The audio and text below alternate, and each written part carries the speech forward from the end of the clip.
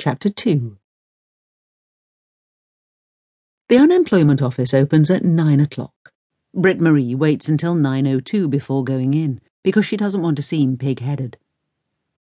"You were supposed to contact me today," she announces, not at all pig-headedly, when the girl opens her office door.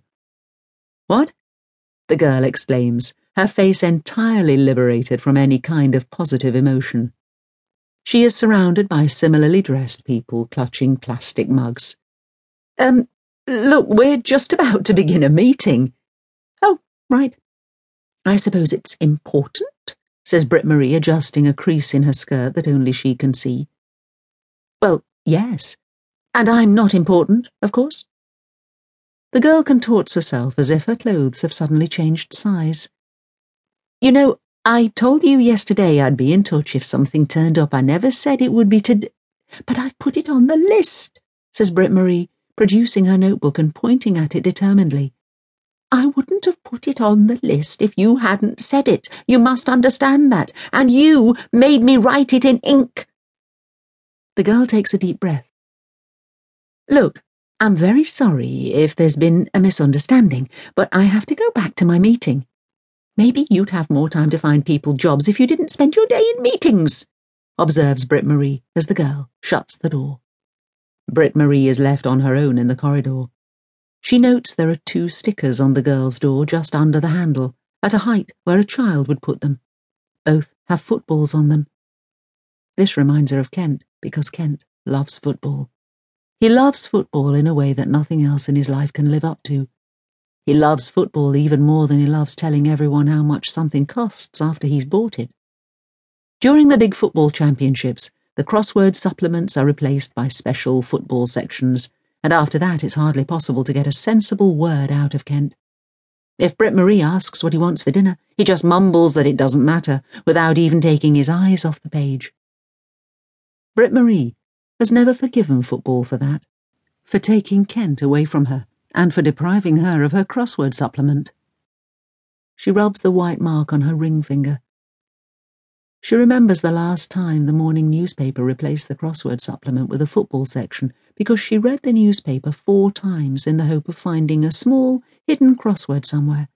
She never found one, but she did find an article about a woman of the same age as Britt-Marie who had died. Britt-Marie can't get it out of her head. The article described how the woman had lain dead for several weeks before she was found, after the neighbours made a complaint about a bad smell from her flat. Britt-Marie can't stop thinking about that article, can't stop thinking about how vexatious it would be if the neighbours started complaining about bad smells. It said in the article that the cause of death had been natural. A neighbour said that the woman's dinner was still on the table when the landlord walked into the flat.